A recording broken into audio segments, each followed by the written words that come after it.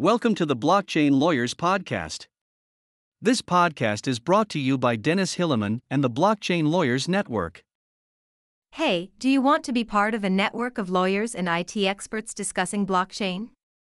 Do you want to learn about blockchain and law? Then join the Blockchain Lawyers Network for free. Go to www.blockchainlawyersnetwork.com and be part of a great community. This is an article by Dennis Hilleman, published on Medium. If you wish to share your articles on this podcast, please contact Dennis. Of course, you will be named as the author in the podcast and in the show notes. Protecting Civil Rights in Digital Capitalism by Dennis Hilleman. Regulating Facebook, Twitter, and other social media platforms is not about cutting freedom. It's about saving it for the benefit of all, including the companies themselves. There's a growing feeling that something is going deeply wrong with digital capitalism. When I was a kid, one of my classmates wrote something plain stupid and illegal on a public school wall. He wasn't a bad kid. It was just one of these things boys do when they're young and feel as if they own the world, and it came out in a moment of pure boyish, dumb courage. There was a lot of fuss, the police came, his mother came around, crying, and the principal of the school had a long talk with him. It taught him, but also us as his close friends, a good lesson. The memory stuck with me. It made me realize how bad it is to write something stupid in public, and how hard the consequences can be, even if you're just 12 years old. I'm sure many who grew up in the 80s and 90s have such stories in their mind. And today? We live in a world that anyone can write something stupid on public walls, and the whole world can come by and read it or watch the action, and it feels as if there are no consequences.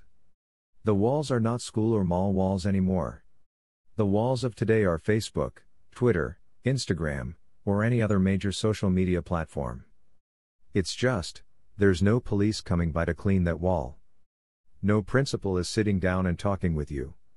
The worst consequence, so it seems, is that you might leave the wall for a little while, until you create a new email in 5 minutes to be back in. And the victim has to endure the comment and others, again and again, no wall cleaning. No public authority is putting things back in order. That's Facebook, Twitter, and Instagram. They want people to write on the wall, it's their business model. And there's no public paid and sworn in principal around to keep everyone in order and thinking about the victim's rights. Christchurch's shooting live on Facebook. A fake video of Pelosi spread on the same platform.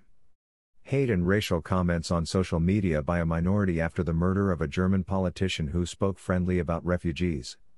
We all notice, voluntarily and involuntarily, a lot of content on social media platforms that just don't feel right. It's not the majority, but it's also not a minority someone stumbles upon by accident. Some of this content is plain criminal, motivating viewers and readers to commit crimes themselves. Other content is racial or degrading towards minorities or individuals. And it's all free, widespread, available 24/7.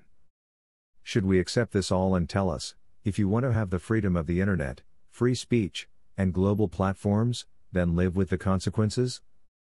No, we should not. And those of us believing in the strength of our democratic constitutions and thus the role of the state in our society should not. Our democratic system demands a different approach. A brief approach to civil rights in a constitutional state. Thomas Hobbes, who fought for the theory of absolutism in the 17th century, underlined that the state's main, or only, task is to secure the life of its citizens against internal and external foes. The modern political system had initially been developed as a power and peace unit, with one monopoly of power of the state and with the absolute peace obligation of its citizens. The state met the mutual fear of violence, civil war, or external attacks. It satisfied the basic need for security of people against the force of fellow human beings and external influences. The modern constitutional state is founded on an essential development of these security purposes of the state. Today, our civil rights represent a wall of freedom against the state primarily, making sure the state's protective power for its citizen does not turn into oppression, as the absolute state did back a few hundred years ago. This is a fundamental idea everyone would agree on. We want the police to come when we are in need, protection element, We do not want it to hang around when we have a barbecue with our friends to know what we're talking about, defensive element of our civil rights. There are many reasons why the modern democratic state has not found proper regulation for the larger, globally acting media companies. I also think that they can be lead back to those basic principles laid down above. First of all, Facebook, Twitter, Instagram, etc. are not external foes in the eyes of a democratic state, not talking about China here, as they are private companies. Private companies are empowered by democratic states to do their business, as long as they don't pursue the interests of a different state, which would then make them easily compared to an external foe. Just have a look at the discussion of Huawei to understand where this argument is coming from. Furthermore, a company like Facebook or Twitter is acting on a global scale, without it needing an actual residence in a state. It is hard for national legislation to address a company that is not based in that country. The power of the state theoretically ends at its borders. The second reason for hesitation for regulation comes with the principle of freedom laid down above. Historically, this freedom is the freedom of a private individual against the state. The German Constitution, for example, states in Art. 1 par. 3 that the civil rights laid down in it are binding for all public institutions. It's a classic approach. We defend our civil liberties against the state and its institutions, against its monopoly of violence as explained earlier. Facebook is not a public institution, therefore it might seem as the protection of civil rights might not be the main task of our governments. However, this is, of course, not true. The state must protect our civil rights. In digital capitalism, new threats to our civil rights arise. Unlike 30 years back, they might not come from our state and its institutions. They might come from other countries, for example, fake news created by the institutions of other nations. Even more so, they might come from private companies or organizations or other individuals. Fake news and insults might stress our pride or even our financial, mental and physical well-being on social media platforms. Our religious beliefs and our heritage get bad-mouthed by racism in comments, our freedom of speech endangered by algorithms, for example, by Twitter blocking us without informing us. Must the state act to protect our civil rights against other states, against companies and other individuals? The basic answer is simple, yes. The rule of law must apply to all aspects of our life, including the content offered and distributed on social media platforms. Just because Facebook is the product of a market economy of a democratic state, it does not mean that this reality of ongoing threats to our civil liberties is accepted by the Constitution. On the contrary, do not confuse the idea of a democratic state with the concept of constitutional state. The democratic state might be a non-constitutional state and vice versa.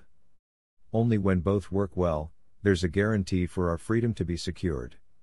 The rule of law must apply to all aspects of our life, including the content offered and distributed on social media platforms.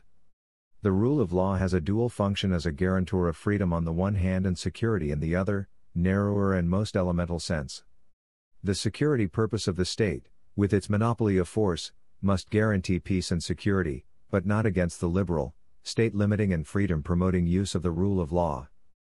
To secure this rule of law and therefore to secure our civil rights, the state is obligated to defend our civil right also in a context that is not state-driven, meaning in the context of social media and other internet platforms that endanger them. Here's where the two layers of freedom of the individual and its right to be protected come into play. The first layer is the classic line of defense against the state. The second function of civil liberties is that they are elementary principles of our society, so to speak the common ground on that we all live on together, regardless of gender, heritage, age, sexual orientation, religion and so on. Our civil rights express a supreme power, our common good on that we all can agree on despite our political and economic interests. Therefore the state is forced to protect this common good against severe endangerment. If Facebook, Twitter, and Instagram create such threats, the state must act against them, to protect the common ground of civil liberties our societies are standing on.